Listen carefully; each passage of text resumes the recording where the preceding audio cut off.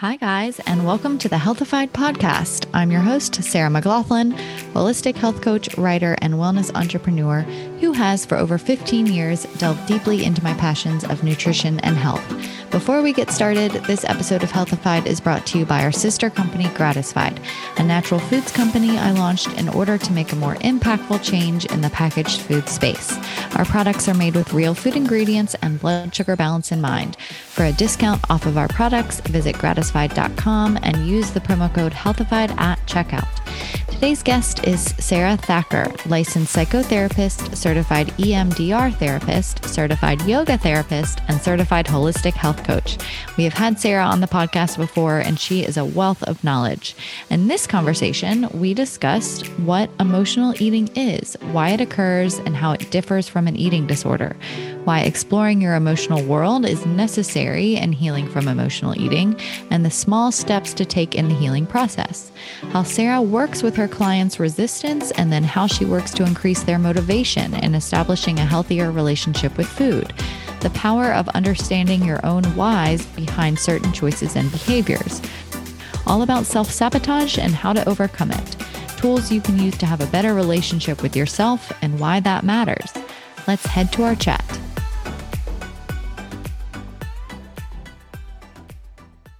Hi, Sarah. Hi. Thank you so much for coming on the Healthified podcast. It's so great to talk to you as always. It's great talking with you. Thanks for having me. Yeah. So for everyone listening, this is Sarah Thacker. She offers a holistic approach to mental and emotional well-being. In her private practice, she is dedicated to supporting those who struggle with emotional eating, eating disorders, anxiety, trauma, and a variety of other challenges.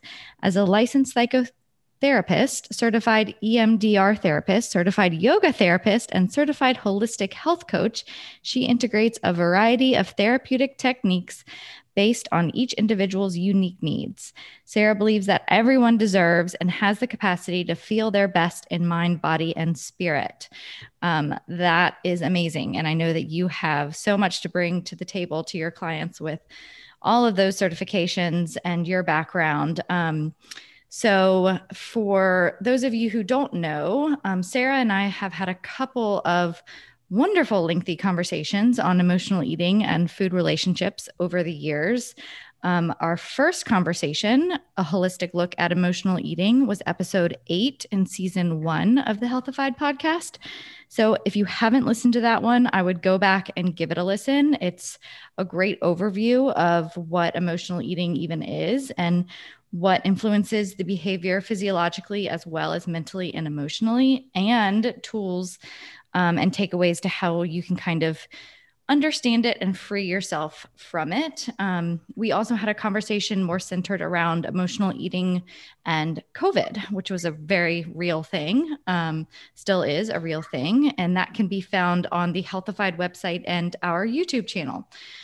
So today, Sarah, I want to get a little bit more into food relationships, establishing a more positive relationship with food, have it be kind of less of that explanatory information that people can go back and listen to during season 1, and have our conversation kind of be more relatable to you, our listeners, if this topic resonates with you. But before we kind of get into it, why don't we back up and you kind of just tell people listening your background story and how you got to where you are. Yeah, so thanks. So I have been practicing as a therapist since 2002, so for a long time. Mm-hmm. And my training is in art therapy. And since then, I just have been kind of always interested in growing and learning more and developing as a therapist and being able to offer more tools. And so eventually I went into the health coaching realm, where I did the integrative nutrition program, which was wonderful, and started just sort of doing health coaching a bit on the side, and was looking to have kind of 2 separate things because it was more nutrition based and talking about food. And many people started contacting me because I'm a therapist and then also this health coach stuff. And they were like, well, it's not really that I don't know that I should be eating kale or whatever. It's that, why don't I choose it consistently? Or why do I seem to self-sabotage? Or what's the, I can know all of the right things, but I don't do it. And it's almost like I'm out of body in some of these moments, like when I just want to go for the binge or for, the foods that I have deemed off limits or whatever. And so that started to really tell me something, that there was something going on with so many people who struggle with this untangling of food as a coping strategy versus being able to, like, quote unquote, follow a diet or whatever. And so in my investigation beyond that, I started really learning more about intuitive eating and learning more about mindful eating and learning more about a therapeutic, like what is an eating disorder? And what's really the spectrum of all of that? And diving deeper into my learnings in that, and studied eating disorders more in depth, and really seeing that it's this wide spectrum. And before it becomes something that might be a full-blown disordered, function within a person's life, it often starts with this. It becomes some form of soothing an emotion or soothing stress or calming down the nervous system that's very grounding in some way. And so and then my yoga has always been very personal. It was something I initially did yoga teacher training for my own anxiety and just to help kind of manage myself and to be able to teach them on the side and just have fun with that. And, through that I've become a yoga therapist as well, where there's just really looking at more of the therapeutic elements and some more of the meditative elements and ways of really impacting mental well-being and physical and, well-being through the yoga practice. And so I've integrated layers of that as well, because so often people who struggle with emotional eating and stress eating, the nervous system is often somewhat dysregulated, and many of us have a hard time just finding our way back to balance. And so bringing in these elements with the layers of yoga and meditation and mindfulness has just been really game changing. Yeah. And, wholeheartedly agree. And obviously, as a holistic health coach myself, I mean, you just believe that health and a path to better health and healing, wherever that starts for you, is really a holistic journey. And I do think in our society, the idea of getting healthier has kind of just been stripped down to nutrition and exercise. And so many people underestimate the power of the mind, and they don't think they look more on the surface level of why can't I just be consistent with my behavior? Or why can't I find sustainability with my eating habits? What's wrong with me? And then they start to question that. And it just turns into not only a poor relationship with food, but a poor relationship with themselves. And I think kind of weaving in the yoga practice and meditation, which I want to get into a little bit later, is so important, because I think either they have to kind of go coincidingly, or the relationship with yourself and your body and establishing self-love and self-trust kind of has to come as a precursor. But we can get into all of that too. But could you just provide an overview definition of kind of what emotional eating even is for people who might not be clear on that, and then how that differs from an eating disorder? Sure. So emotional eating really functions as a coping tool for an uncomfortable emotion. And so let's say, anger or anxiety or, even feeling deep sadness or loneliness or boredom, they become emotions that we desire to avoid in some form or another. And food becomes the filler for that emotional discomfort. And food triggers the pleasure center. So we know that just biologically, it creates this feeling of dopamine release and feeling good. And so it can absolutely function in that role. However, that becomes very dangerous when food feels like a solution to a problem, but then becomes the problem itself. Then the nature of the cravings or desire for food can become entangled even more deeply, and then become more disconnected from our emotional world and our true self. And so then we're trying to fill that hole, and that becomes, again, this more dangerous cycle. Often an eating disorder is, it's something that becomes much more complex in terms of either extreme restriction behaviors or restriction and then binging behaviors. And that can look like anything, look like binging and purging. It can look like binging and excessive exercise or other ways to try to make up for the binge that happens, or it can just be a full-blown binge eating disorder where it just feels like there's uncontrollable desire and interaction with food. And then there's lots of different nuances within that. There can be like chewing and spitting behaviors or other layers of disordered eating or eating disorder spectrum that become, again, they become a tool that still has to do often with disassociation from emotions and sending someone into a spiraling pattern that feels out of control once it really gets kind of full blown like that. There can also be body dysmorphia within that, where there's a part of the body that someone really views when they're looking at that within themselves in the mirror, they view it very differently than what, someone else might see. And so then they want to control that or obsess about that in some form or another. And again, it becomes disordered. It's not necessarily something they're wanting to do or choosing. It just becomes the way of functioning and coping. Yeah. And I want to talk a little bit more about this idea of emotions as very uncomfortable, because they are uncomfortable. And I actually wrote a Healthified magazine article that I published yesterday because I had just hit the year mark of meditating for every day for a year straight. And I was writing this article and I was also reading this book called Indistractable. It doesn't really have anything to do with meditating, but in it was a study about how back in 2014, researchers asked a group of people to sit in a room with their thoughts for 15 minutes, and there wasn't anything else that they could do.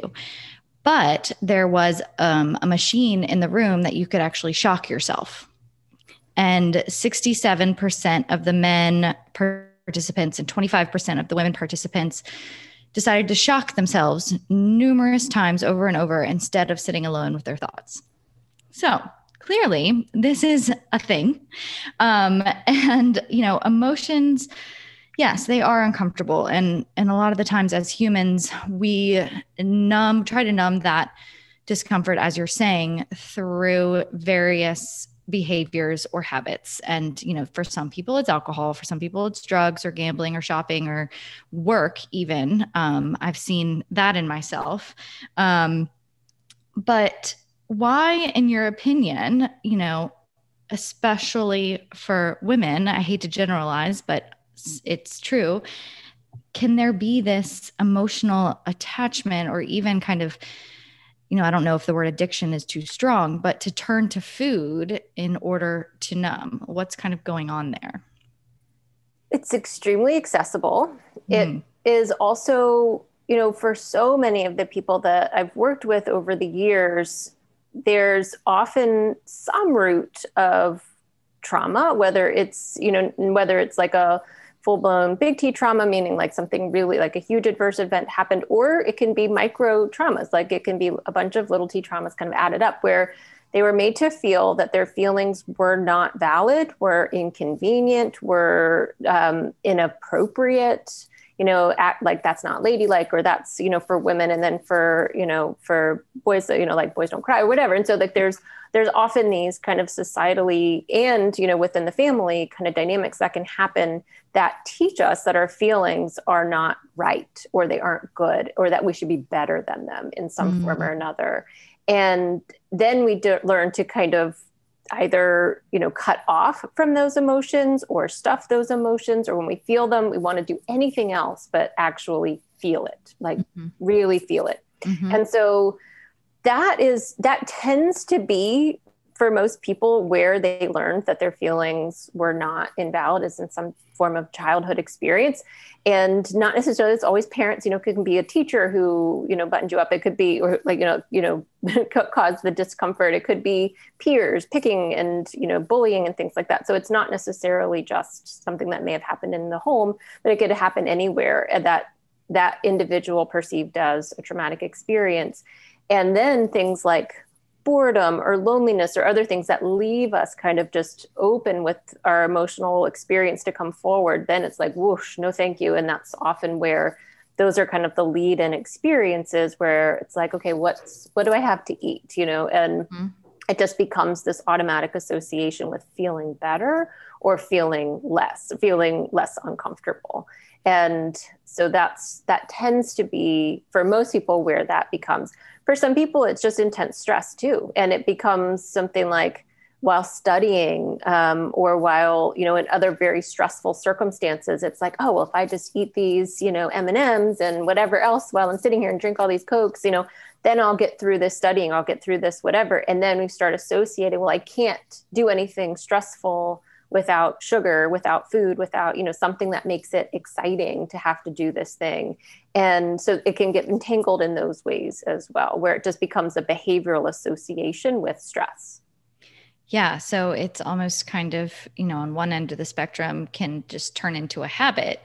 But on the other end of the spectrum is this pretty strong chemical response to the foods that people are choosing in order to quell some negative emotion. And can you explain a little bit more about that, kind of more on the nutritional basis, or I should say lack thereof on a nutritional basis, of those foods that people turn to and why they can become so addicting? Because when people turn to food to quell negative emotions, it's not like they're turning to, like you said, kale and grilled chicken and hard-boiled eggs, right? There's that processed junk food or sugary food. So can you kind of explain why that is? Sure. Anything that has any type of sugar is going to just make us feel good.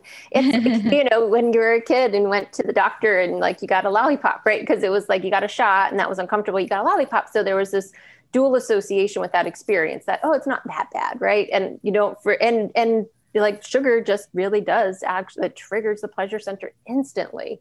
And so it is very effective in that way, in terms of just making you feel a little bit better and helping to kind of forget the discomfort. And that gets entangled in an uncomfortable way, kind of because, right, like food should be pleasurable. When we're eating, something that tastes delicious and it's a choice and you're doing it mindfully, it should, like having M&Ms or chocolate cake or whatever it is that you're enjoying. But it's really when it becomes the go-to food to numb stress, and then it becomes something that might turn in towards a binging behavior, then we have coupled with that shame, because there's this feeling of like, I shouldn't be eating this, or this is unhealthy or whatever. And so I think I think kind of biologically sugar, fat, salt combinations, just kind of like ease everything, make everyone feel a little bit better. Cheese and bread, like those kinds of combinations numb just enough to kind of quell anxiety, bring us down a notch. But then it's really when it's something that we're looking at or viewing as I shouldn't be doing this, or this is wrong or bad of me, or we're judging that experience of eating the food, then there's shame associated with that. That's where I really feel like it starts to become something much more painful, and much more of, the desire to do it becomes enraptured with this fear and shame kind of dynamic that then propels more of that, the negative cycle of emotional eating, because the shame then triggers the desire to eat, and the desire to eat triggers more shame. And so it becomes this very negative, very dangerous cycle. Yeah, because whatever the starting emotion is, let's say it was stress or boredom or loneliness, and then you have that extra layer of the guilt and shame, it just, like you said, perpetuates the cycle, but just kind of almost, I would imagine, makes it into something a little bit deeper for people from a negative emotional standpoint. So what have you seen with your clients, or how have they kind of relayed to you their experiences with that? Because, I imagine that when we choose a behavior and we're doing it in order to achieve a certain feeling. And so if the starting emotion is, let's say boredom, so we're looking to become less bored. In your experience, does that ever work for a longer term? I mean, I hate to use that word, but like, what's on the other side of it that you've heard in your practice? Like, does it kind of do the trick from a longer term sustainability perspective? You mean food? Yeah. Yeah. Well, it does the trick temporarily, but no, it doesn't. It does not do the trick long term. I mean, it can. And that's when people become very, very, frustrated and overwhelmed. Yeah. And I think that's often too, because inevitably for some people who, not everybody, but for many people who go towards sugar, fat, salt, kind of like, and develop that sort of binge cycle of negative emotion, equal, or I really like to just consider uncomfortable emotions, because all emotions are good, like, because we need them. Right. They're natural. Kind of compass, right? Yes. But as we might associate them as being negative or uncomfortable, then it triggers, again, that cycle. And so then often what happens is people find themselves looking for something to try to control that, which then they seek out a diet, or they seek out something else that's going to try to, get it together. I'm not going to eat those, cupcakes anymore, or whatever, and donuts, or whatever the trigger foods have become. And then the diet then creates such an extreme restriction without really healing what's going on with the emotional world. And so temporarily it might feel good if they're, what they're seeking potentially is weight loss, and then they're achieving some weight loss, but then inevitably the diet is over. And so then that cycle continues again. And unless you really work on what is the emotional pull for that, and how do we heal from that layer and deeper, will anyone ever really find either, peace within their body, peace within their, mental, emotional world. And then also this ability to untangle food from being a coping strategy, and really looking at food to be just food, and in a good way. So not just, so it's like just food, like we can just eat, hard-boiled eggs and kale if we don't like that. That's not what I'm suggesting at all. Right. It's really looking at how do we find balance within that, and still finding pleasure in foods that bring you a sense of joy, no matter what they are, but just making sure that you're really choosing that in a moment that feels like a choice, not like a need. Yeah. And I want to talk a little bit more about how people can establish a positive food relationship. But I think what's really important to point out is that if someone is turning to food in this way, like thinking about those other substances, habits, behaviors that I mentioned earlier, with all of them, you can just go cold turkey if you really needed to. But the thing with food is that you can't do that. Like, you literally need it multiple times a day in order to survive. So how do you kind of start someone on a healing journey when this is the case? Yeah, this is always the trickiest part, right? Because you do have to make choices every single day about what to eat and how to be with your food. And so I really encourage really, really small steps to get started, really looking at what to eat, so that you're focusing on how will I nourish my body today, so that, ideally we want to get in adequate nutrition. And then beyond that, then looking at another really small step, like, can you eat one meal or snack a day mindfully, so that you're just sitting down and just being present with the food and letting your body be your guide. So are you hungry? What are you hungry for? And how does it taste? What is the experience of eating actually like for you? And, in some people who are like, I don't have time for mindful eating, or as soon as I do it, like I think of 99 other things I have to do or whatever, then I'm to say, can you do like the first 2 bites mindfully? So there's just some engagement with really just being present, with connecting that this food is going into my body and it's impacting my body in some way. And so that's always the first step, is just trying to re-engage with food in a different way. So very often binges become either sneaky, or they become, they feel like they have to be done in this very secretive way, because, again, it can invoke that sense of shame.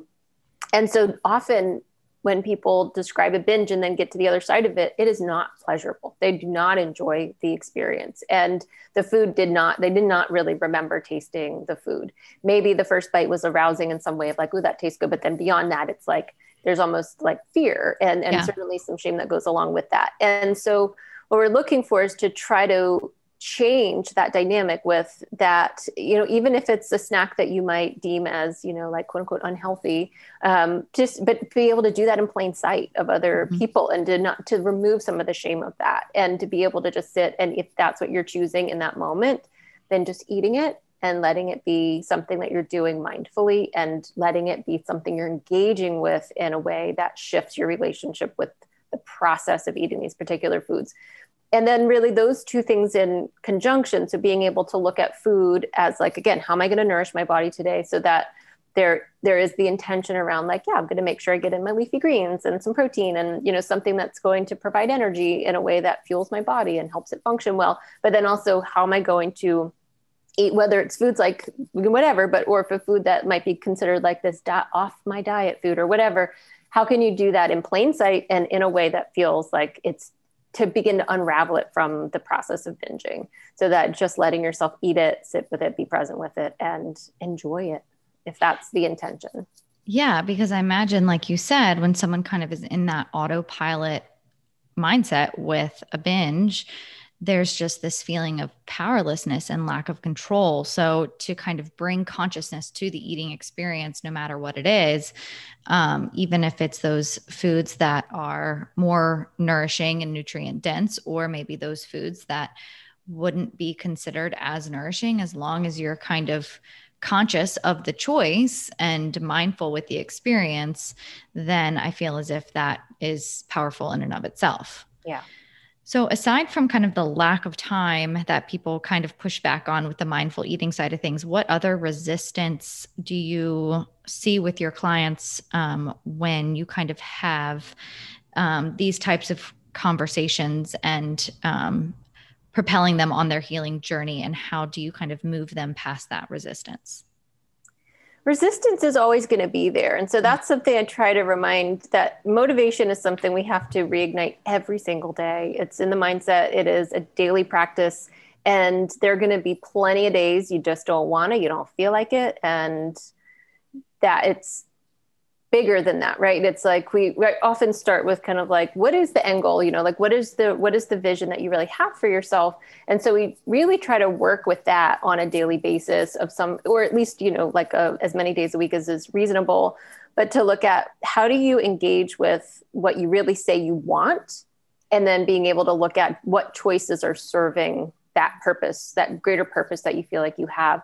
And that is where the motivation comes from often. And when it's very disentangled from something like a weight goal or something like that. So we really try to pull away from that and look at, you know, I want to be able to, you know, I want to feel like I can get up and down from the floor really easily, or play with my kids or whatever, or I can, you know, get out and take a walk and go for a hike or whatever, and feel really just like really great and healthy in my body, and not feel like weighed down, or not even, I'm not talking like physical weight, but would feel like I just am like, I don't feel good with how I am with myself. And so the idea of what is really the vision and the end goal that you're looking for, and then how do we work with that on a day-to-day basis in some form to stay tethered to it, to stay in some form or another, the belief that that's possible, that, and the hope that change is really possible if you believe in yourself and if you want it. And then we work with kind of trudging through the resistance that's natural, and it's going to come up, and absolutely 100% backsliding and self-sabotage will be part of the process. And what we try to do is look at how do we reframe that so that it's like, how many, like how many backslides are you okay with or whatever? And so sometimes it's like, how many times do you have to have that like binge overeating, really uncomfortable feeling in your body, feeling sick, whatever else? How many times does that have to happen before you start to really make the change? And for some people, it's a lot, and that's okay. And for some people, let's say if you've been doing that several times a week for years, and now we're looking at it being twice a week, that's progress. And so we're really looking at like, what is the progress? And it is not an overnight shift. It is not a quick fix. It is something that requires a lot of internal reflection that at times you just aren't going to want to do. It's going to require making choices that are hard, which again, very often we don't want to do. And the change process, that pre-contemplation phase, is like, I'm not really sure. And then contemplation, like we're thinking about it really hard and like working towards it. And then change happens. So it's something that we really have to ease into in a way that gives kind of the movement to actually get there. And we're never ultimately there, right? It's just this constant journey of changing and shifting goals and mindset and all of that.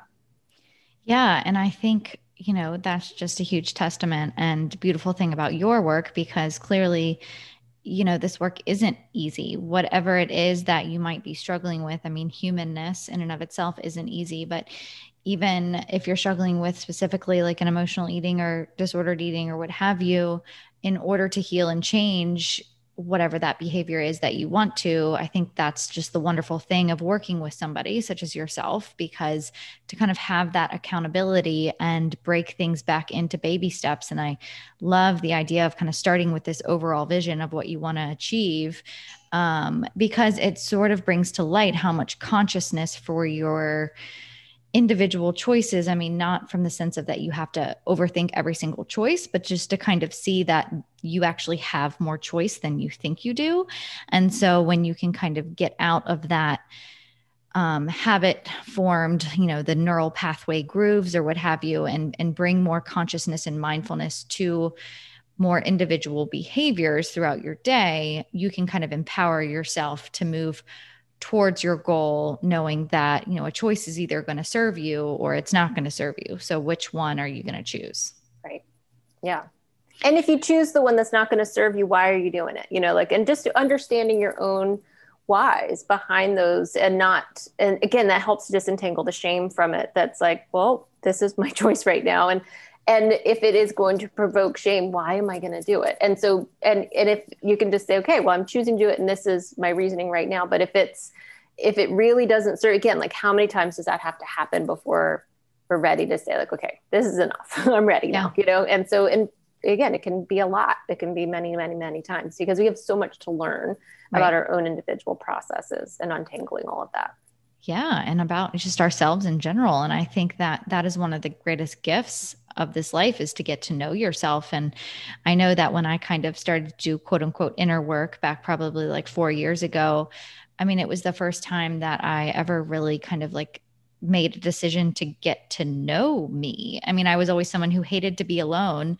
And now like I'm a self-proclaimed introvert that loves to be alone, because I think the more you get to know yourself and the way that your mind works, the more that you kind of grow and expand fully into more of your true authentic self, which is always more loving than, if you were just kind of going through your days, in programming that maybe wasn't serving you, exactly. If that makes any sense. And I want to talk about this concept of self-sabotage, because I think so many people struggle with it. And it's just a concept that fascinates me. And I've seen it in myself. I've seen it in my health coaching clients. So will you explain to people a little bit more about what self-sabotage is? Yeah. Self-sabotage is literally that. It is knowing what you want to do, and just not doing it. Just not making that choice. If you're asking like, does this choice serve my vision? And the answer is no. And you keep making that same choice over and over and over. You really have to look at, is that really what you want? And the self-sabotage, 99% of the time, is just coming straight up from fear and a lack of belief in yourself that you can change, and that it is uncomfortable, it is hard, and it requires this inner work that so many people shy away from because it is uncomfortable at times. Very often when you start with the inner work process, you realize like, I'm not very nice to myself, and so there's a lot to wade through with the own inner workings of our minds, of where this negative self-talk has started from, and our parts of self that are just really hurt, and really suffering at times and in a lot of deep pain, and not wanting to have to look at that pain or walk through the wound of the pain. And so there's just a lot of like, well, that's going to require that. No, thanks. And then we choose whatever, other thing. And then we can, commiserate about that, which is a very comfortable space to be in, potentially. Like the shame of a binge might be a more comfortable place to be in than this feeling of loneliness, or something around like maybe, questioning our own lovability or questioning our own self-worth. And yet when we're in that shame spiral with food, we know exactly what the dialogue will be, what the inner narrative is, and changing that and becoming closer towards, our true self takes a lot of chipping away at some of those old belief systems that often have gotten hardwired, right? We create like these stories and programming that we have from our childhood or onward become these negative feedback loops at times around these stories and beliefs that I'm not good enough, or I'm not inadequate, or whatever. And then the self-saboteur part of ourselves just comes in and is like, yep, see, look at that. Here's a whole nother, reason why I am not good enough, or why I'm unworthy, or whatever. And that just perpetuates the story. And so what we have to do is interrupt that feedback loop very consistently with a lot of effort and a lot of inner work, and and then being able to really change that internal narrative of what do I want to be saying to myself? How do I want to be thinking and feeling about myself? And really being able to make choices like, how do I want to feel even today? And that is an intentional way to set up your day. And it feels like, often you might wake up anxious or frustrated or just like mad about the world. And then just kind of feel like, okay, well, there's my excuse, right? Or my reasoning behind, like, I'm not going to do that workout that I said I was going to do today. Like, I don't feel good. I'm tired. I didn't sleep well, blah, blah, blah, and then that's essentially self-sabotage, right? Because we set out to do something and then we don't do it. And then we feel badly about ourselves, and that can spiral other negative potential behaviors and thought patterns in the day. Let's say you really do wake up and you feel miserable, or you had a rough night's sleep, and you can really look at that and it feels like more of an act of self-compassion to not do the workout potentially. Then you can look at it in that way of saying, I care deeply for myself, and right now my body does not feel well enough to exercise. So but it's really looking at it from that way instead of like, oh, see, I suck. I didn't do it again. And so the self-saboteur will then be like, see, so now today I can, just go out and do a binge and do this other stuff. And tomorrow will be the new day. So that's always like I call it the internal deal maker. So it's like got a deal for us. And it's like, oh yeah, well, it started tomorrow, or you can just have a whole like cheat day or bad day or whatever, which often comes as a product of, being on too many diets and feeling that concept of, cheating or whatever. But the idea of just, how do you really relate to the moment and when you're feeling like you don't want to do what it is you said you were going to do, and the way that you were operating in this, movement towards change, and then choosing not to do it for whatever reason. And it's your relationship with that moment of that choice that really will be either an effort of sabotage and will throw you backwards, which is, again, fine, because backsliding is part of the process and we can learn from it. But then you can also approach it from this self-compassion where you're also changing the narrative and the dialogue. And so it's really about how do you approach that? And the self-saboteur will always be sneaky, negative, mean, cold, and make you feel guilt. There will be guilt and shame most likely along with that. Yeah. And I think that goes back into establishing a better relationship with yourself and kind of that, how you talk to yourself. There's that kind of saying out there that's like, do you talk to yourself like you would a mother, sister, best friend? Or are you the meanest to yourself of anyone through your inner dialogue? And, I think the self-talk, the negative self-talk is so real for so many people. And it's also hard to overcome as someone who has really struggled with it. And, kind of hung out in victim mode for years, and how that almost felt more comfortable for me than speaking to myself in a loving way. Yeah. So when it comes to actually doing the inner work and establishing more positive inner dialogue, what are some of those tools that you tell your clients that they can do in order to make those shifts? Yeah, so absolutely. There's a couple different tools that are incredibly beneficial and powerful. The first is really being able to view the thought as just a thought and then look at how to change your dynamic and relationship with it. So if the thought is, I'll never change, then really being able to look, is this even a true thought?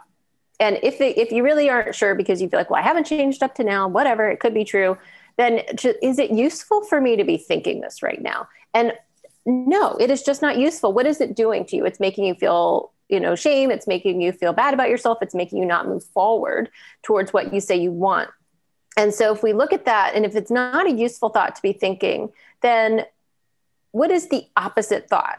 I can change. And so what does it feel like just to kind of sit with that thought for a second? Because if this thought isn't true or useful, then why not just explore what the opposite thought is and just give a little bit of space to that and just to sit in that. Well, I can change. Oh, that feels very different, right? And so then we're starting to look at, okay, what's happening in your body now? So what is the somatic experience that you're having when you sit with this thought that's a bit more hopeful and positive and feels like maybe more of the one you want to try on for a minute. And so we look at, okay, well, that feels very different than what's happening in your body when you're thinking, I'll never change. And, it feels very blocked or uncomfortable or butterfly, like the discomfort that can happen. So really being able to look at what is the internal experience that you're having with a particular thought And then how can you shift your relationship with it if it is not a useful thought to be thinking? And this is for any fear-based, like future projected negative thought that we have about ourselves. And then really we look at what is really true right now and how to reframe the thought. So what really is true right now is I am frustrated that I don't seem to be putting in the effort that I say that I want. But today I'm going to try to at least believe that change is possible or whatever. So we reframe it to make it what is really true right now. How do we bring it back to what is real and what are the underlying feelings? So there's some frustration, right? There's a little bit of hopelessness or whatever, but how can we look into that rather than feeling like this whole overarching statement of I'll never change? And so that's one way to look at it. And then I also really encourage doing self-compassion work, which is just based on the Kristen Neff, she literally wrote the book, Self-Compassion, the 3-step process of how to practice self-compassion in real time. So first is just looking at what is my feeling right now? And what is that representing for me? Or what is the experience of this feeling just showing me? And then, so the first is just awareness of what is true. And then the second is universality. It's being able to see this is something that as a human being, I will feel that all humans, it's part of humanity. All humans feel this way sometimes. And then the third step is to speak to yourself as you would a best friend in relation to that. So if this feeling is hopelessness and fear and sadness that I'm not making these changes and I'm afraid that I'll never change, then what would you say to a best friend who was coming to you with that? And how can you offer those same kind words towards yourself?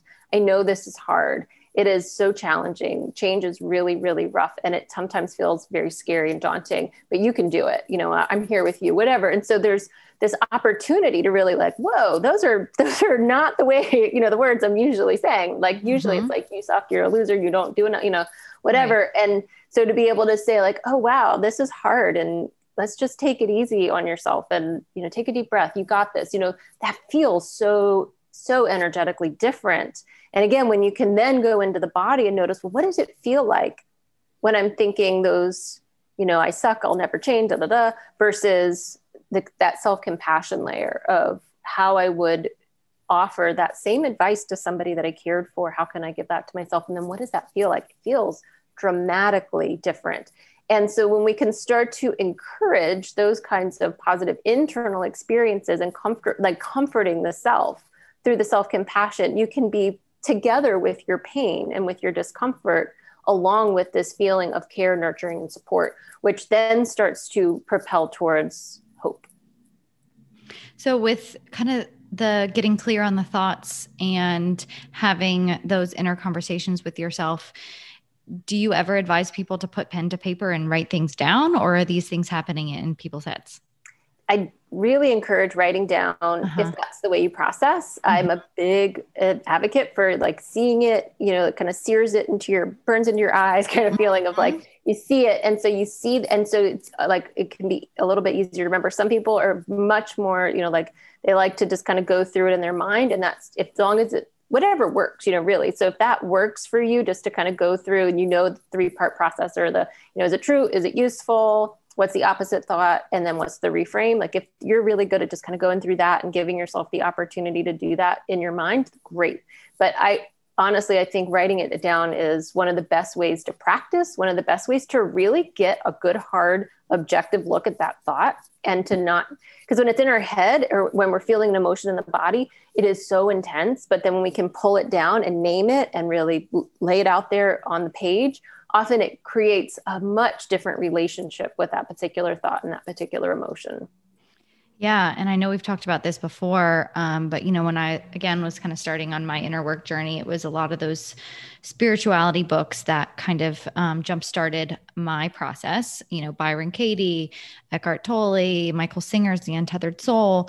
And I think reading some of those books and even starting to understand that your thoughts are not you, that can be really powerful, because without consciousness for that, then things kind of just live subconsciously. And I'm a big believer about how we store subconscious feelings, emotions, what have you, in the physical body. So again, that holistic piece, but getting clear that it's such a hard thing for your mind to wrap itself around because it literally can't.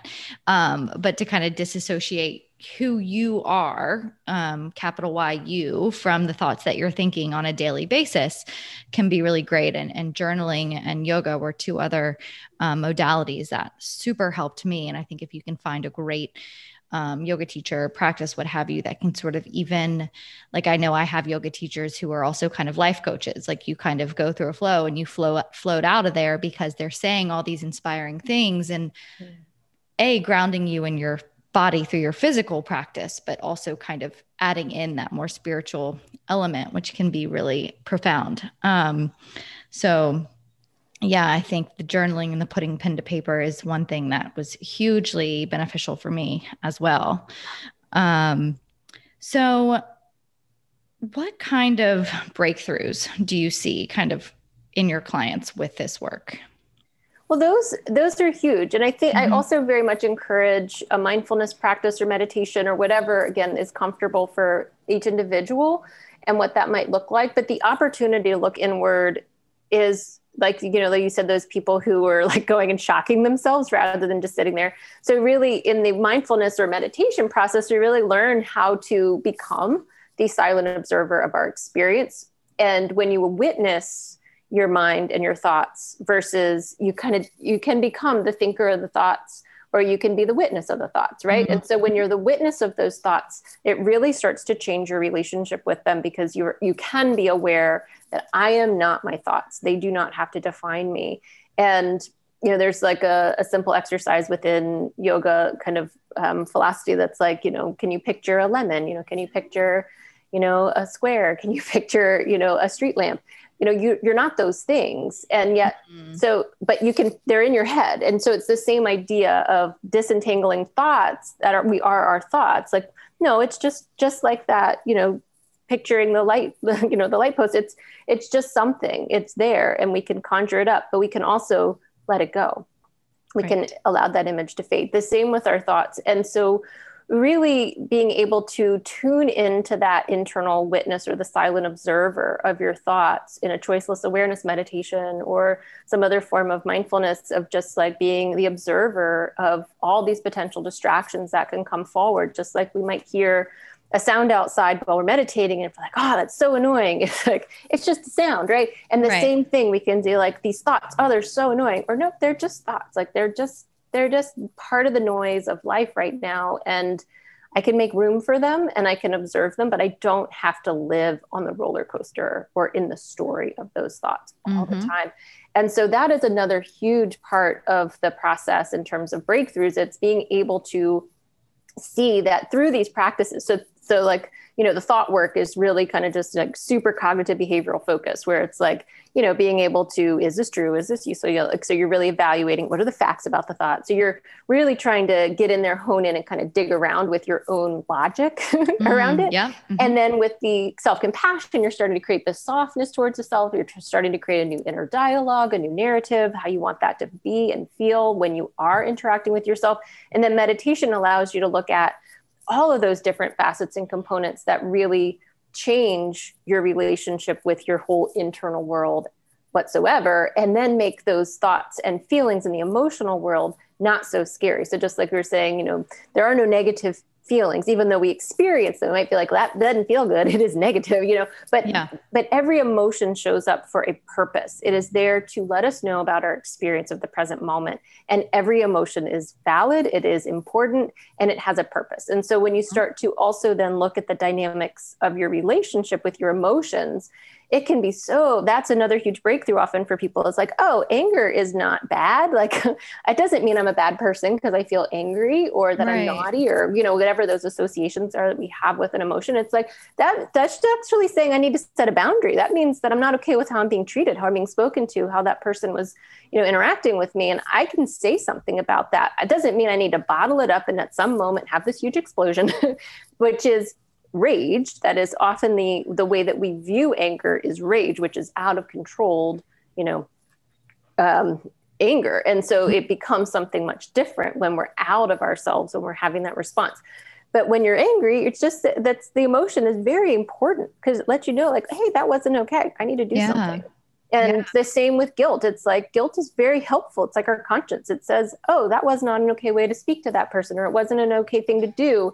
But then if you're feeling guilty, but you're like really checking in, well, hey, did I do something wrong? Like I feel guilty that I ate this thing or that I did this, whatever. And it's like, wait a minute, that's not, I don't need to feel guilty for that. That's if I wasn't happy that that's something, I had an overeating experience or something, sure, you can say like, that wasn't how I wanted to be with it, but there's no need for the guilt. So we can really start to tease apart, what are these emotions that are coming in that we often have these associations with that are like, make it stop, instead I think through meditation and mindfulness, it gives us that observation first, and then an opportunity to go a little deeper into what is the purpose of this emotion? Why is it even here in the first place?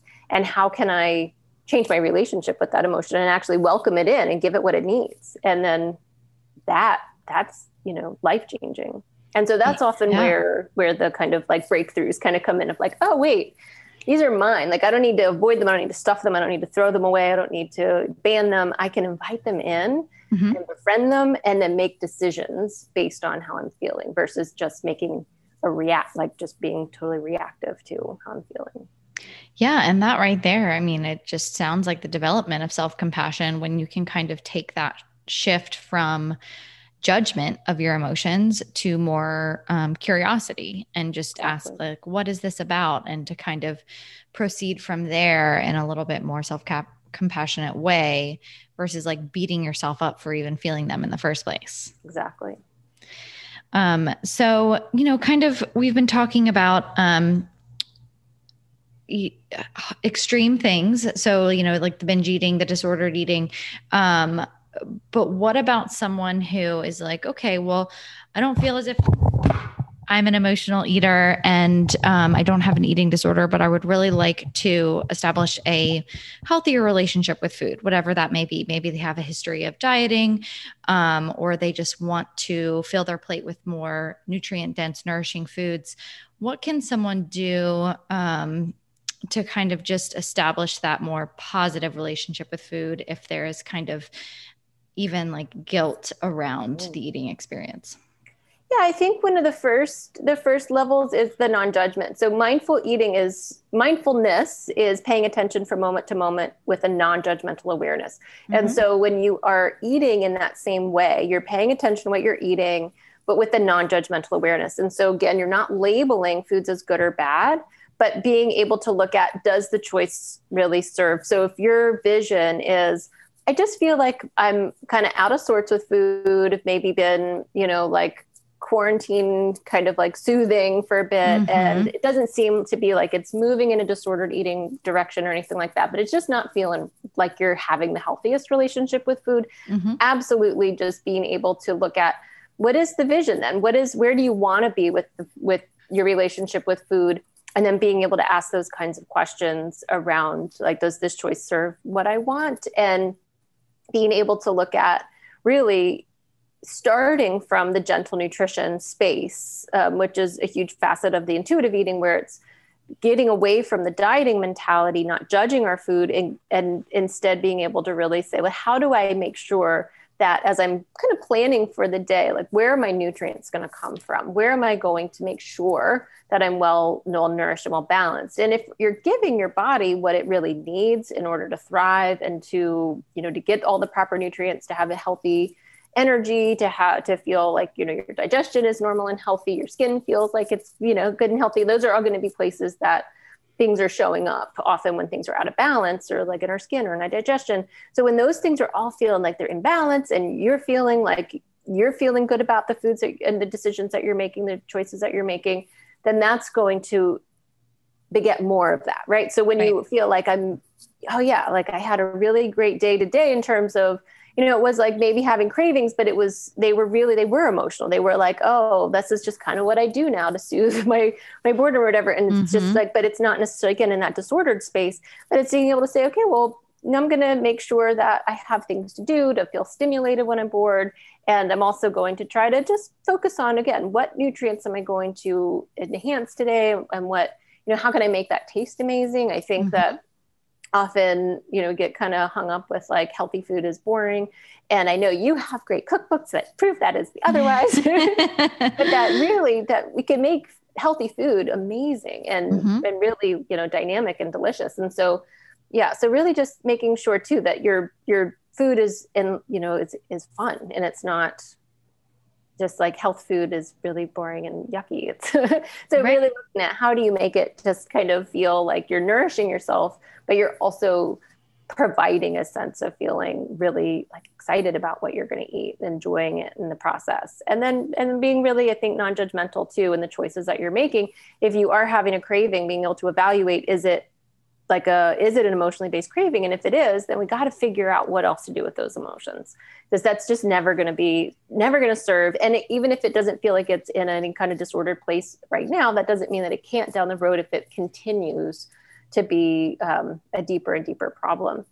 And so that's where it's great if you can kind of just get in there, and if you're having emotionally based cravings, to really make sure that you're addressing them, try to get more comfortable with your emotional world, try to develop coping strategies, and knowing your go-to emotions, and then being able to really turn away from that. And that's going to help re-engage with ensuring that you're listening to your body, you're in tune with what your body really wants and needs, which are nutrients and healthy foods, but then also not being obsessive about that, and just letting it be in terms of like balance, and not getting so mentally stuck that it starts to feel like you're inching towards a diet.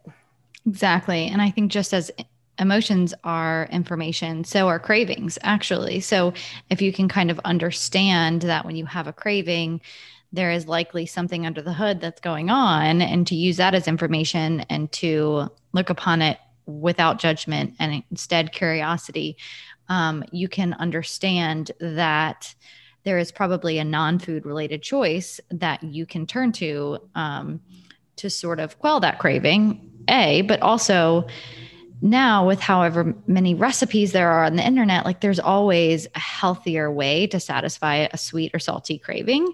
And I think that's kind of where the nutrition and the healthified foods come into play, because I think that there's kind of this misconception with intuitive eating.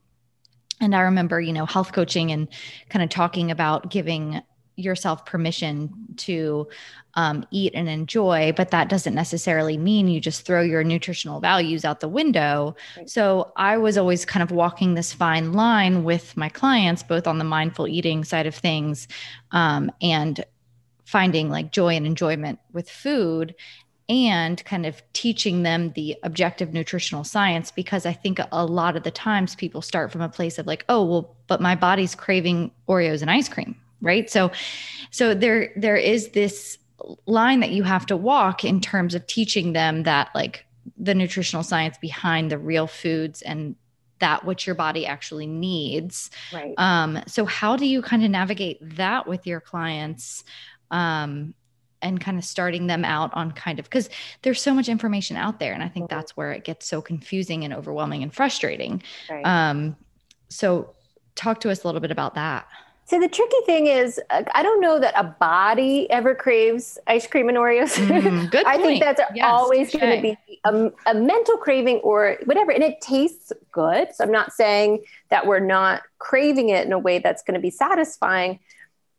I would just say, if you're craving ice cream and Oreos, how often is that happening? When is it happening? What are some cues around like what is really going on there?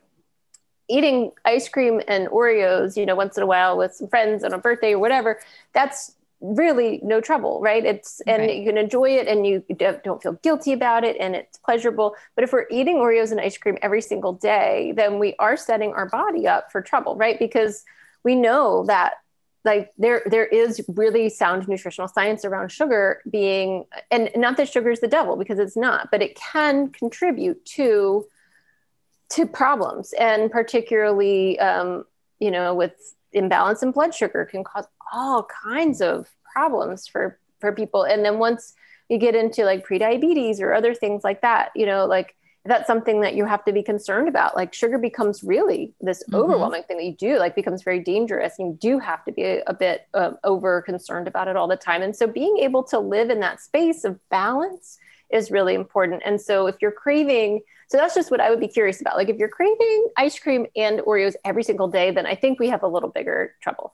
Not that you couldn't be like, oh, that sounds good, but like actually, indulging in that and overdoing it with that is going to potentially cause some imbalances that are potentially just not, I think that's going to certainly impact things like digestion, your skin, like other things, if that's what we're feeding our bodies. And, and again, and like, maybe some people can do that and they're fine with it and their body feels good. So I am not the expert on anybody else's body. I do know that for sure.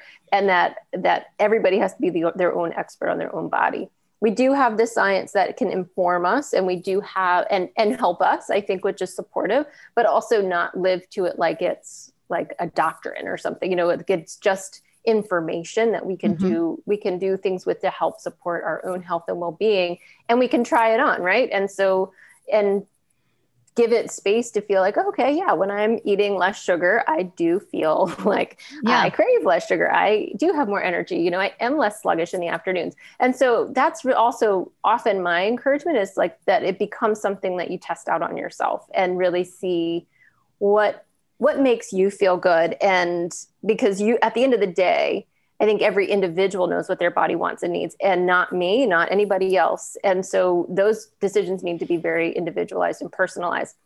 If you feel like you're making those choices, but you don't really know that that's what your body wants and needs, that's where it's great to get support and help and really kind of work through with like a health coach or somebody who can support those awarenesses a little more deeply. If you're like, I just don't even know, like I feel so confused about what my body wants and needs if I am craving ice cream and Oreos every single day. And so that's just, that's a whole nother thing. But the positive thing is like, if you are really good, let's say you do crave ice cream every single day, but you don't necessarily feel like it's right for your body or doesn't make you feel good, then there are great opportunities to like, do like, amazing like sorbets in your blender with strawberries and bananas and whatever. And, have, and so there are ways to still kind of, if you do have a sweet tooth that needs to be, kind of like treated on a regular basis, then and you feel like, and you know that, the ice cream and Oreos is not the right avenue for you, and you don't feel like that's what your body wants and needs,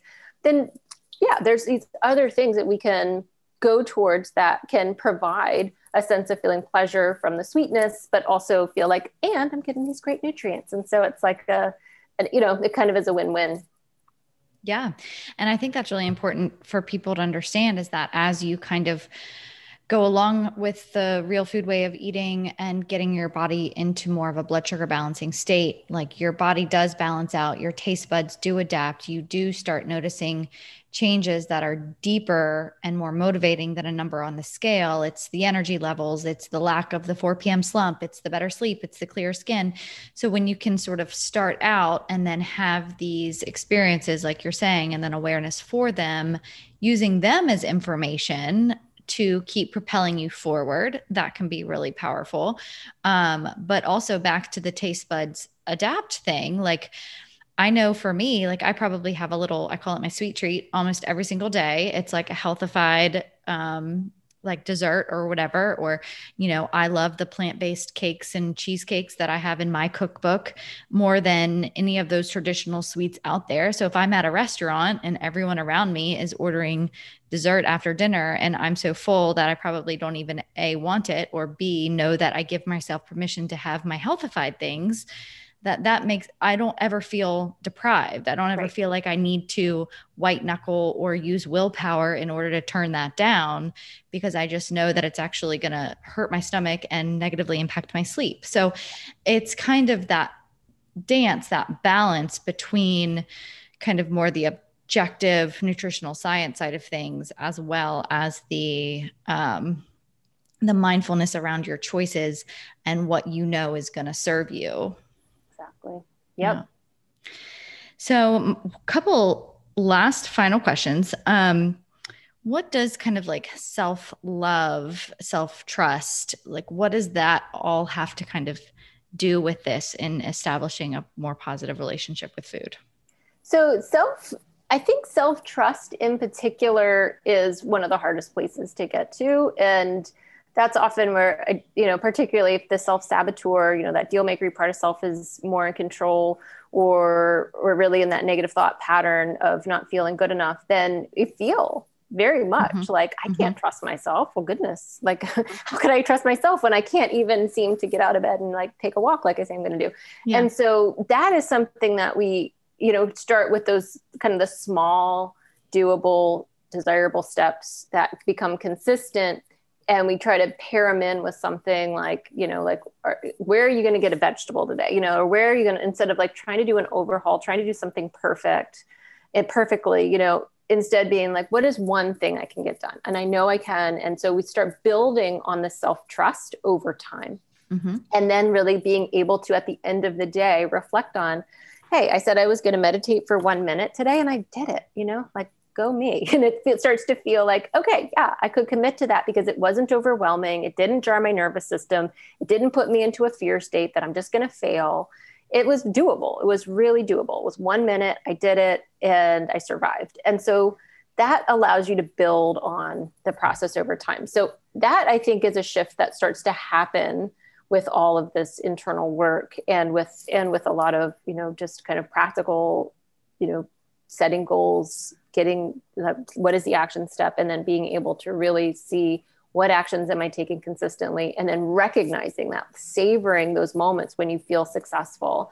Yeah. Confidence is a memory of success. And so when we continue to do things and feel successful at it, then we feel more confident. Yeah. Celebrating those small wins. I think you just need to learn how to give yourself a pat on the back. Absolutely. I'm even a big fan of star sticker charts. The gold stickers, check marks, all those do the trick. I think we have a huge reward system as part of our brain. And so like setting goals and like having a present for yourself, if you meet it, those are great things to do, For sure. Right there with you. Okay. So before I ask my very last question, let's talk about where people can find you. Yeah. So my website is holisticfoodtherapy.com, and that's holistic with a WH for whole foods and whole person.